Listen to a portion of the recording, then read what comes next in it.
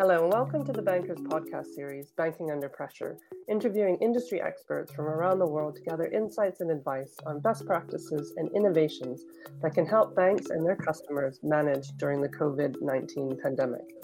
I'm Joy McKnight, Managing Editor of The Banker, and my guest this week is Michael Vontomitis, Head of Trade for Europe and Americas at Standard Chartered Bank. Thanks for joining me, Michael. Hi, Joy. Thanks for having me on the show. Can we talk a little bit about how the pandemic and the lockdown situations in many countries are really starting to accelerate the digitization trend in trade? Yes, Joy. So we've definitely seen an increase in digitization as a direct result of the pandemic. The ICC, the International Chamber of Commerce, launched a guidance paper a few weeks ago on the types of digital response measures that banks are undertaking during the crisis. And preliminary data shows that these financial institutions are significantly being impacted. More than 60% of respondents, for example, said that they expect to see trade finance flows down by at least 20% in 2020. There's a real focus on the practicalities of trade finance. And in this environment, many banks are indicating that they are taking their own measures to relax internal rules on original documentation, for example. About 30% of respondents report that there was some support from local regulators to help facilitate ongoing trade. But without significant regulatory support, the effectiveness of each individual bank's measures will unfortunately be limited. When I kind of think about the pandemic, it introduces and it exacerbates challenges to the trade finance process. So what we found was banks were saying that there was immediate and significant issues, which largely reflected three common hurdles introduced by the pandemic. That is things like lack of staff, the inability to print, and delays in or inability to deliver documents. And according to anecdotal evidence, in April 2020, most banks report having between 75 and 90% of operational staff working from home. And that's across the world. With staff working from home under lockdown, there is the inability for clients and banks to obtain original and authorized signatories and submit documents.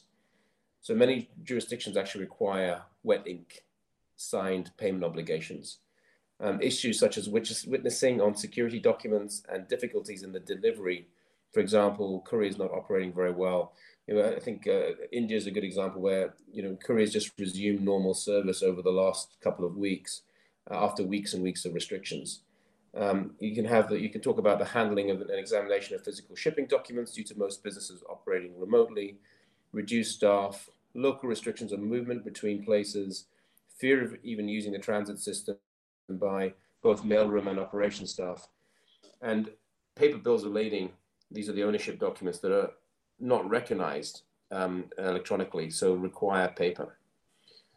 So you've had a lot of issues, right? So, things like missing contract deadlines, documents not being presented under letters of credit, potentially invalidating the payment obligation or payment commitments, and so on. So what have banks done, in this is that they've increased the use of existing digital channels. So, for example, sending e-advices versus paper advices. Some banks are accepting electronic documents, such as PDF documents. A really good example was Algeria.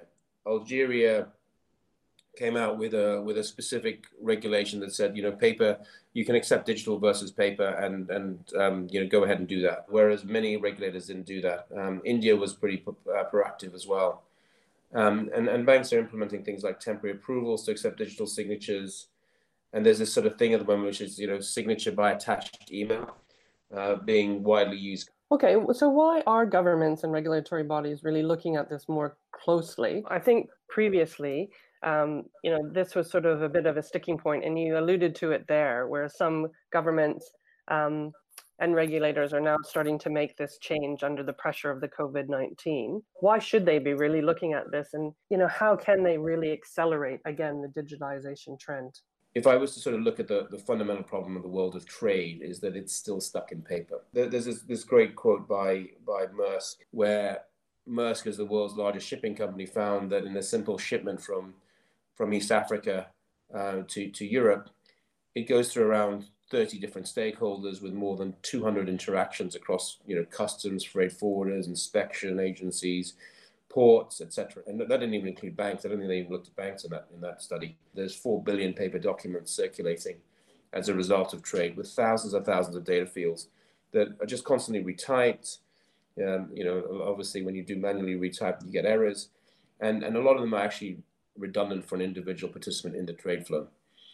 So the challenge and the demonstration that we saw was that you can kind of go digital on signatures and a few things, but because of these ad hoc measures, they're not really sustainable.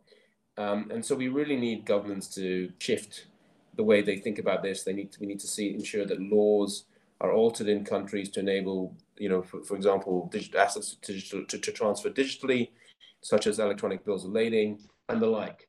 One of the interesting things about the pandemic is that we're actually talking about the protection of workers rather than efficiency gains, productivity gains, and an acceleration of the speed of movement of goods, which is kind of fascinating. Okay, so what do you think companies should be looking to do in order to take advantage of this digitization trend of trade? Once companies come out of the crisis mode, and the initial focus has really been around conserving cash and ensuring that they manage through the shift in conditions around the core products. And trade documents, obviously impact the ability to move products.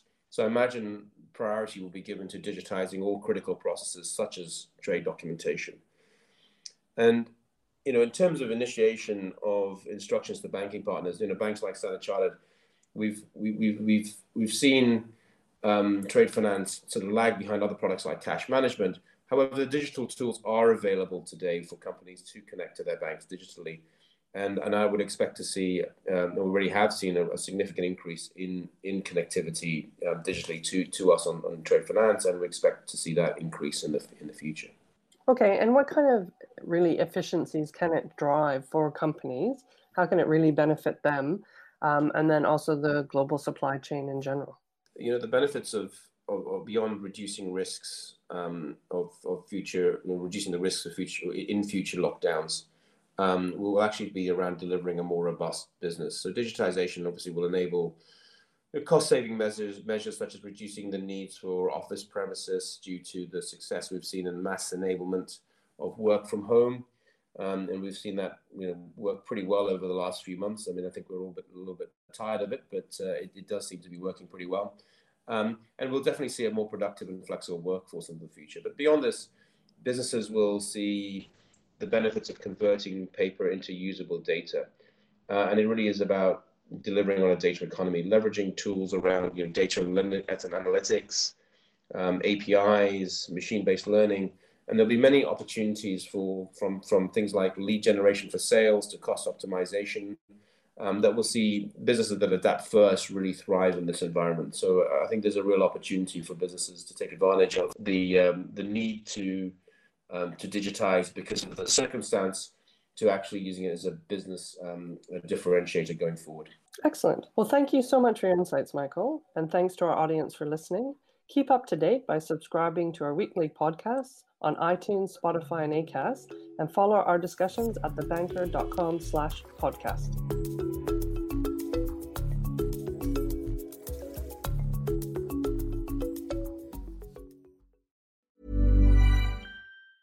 Hi, I'm Daniel, founder of Pretty Litter. Did you know cats tend to hide symptoms of sickness and pain? I learned this the hard way after losing my cat, Gingy. So I created Pretty Litter, a health monitoring litter that helps detect early signs of illness by changing colors, saving you money and potentially your cat's life. Pretty Litter is veterinarian developed, and it's the easiest way to keep tabs on your fur baby's health right at home. Go to prettylitter.com and use code ACAST for 20% off your first order and a free cat toy. Terms and conditions apply. See site for details.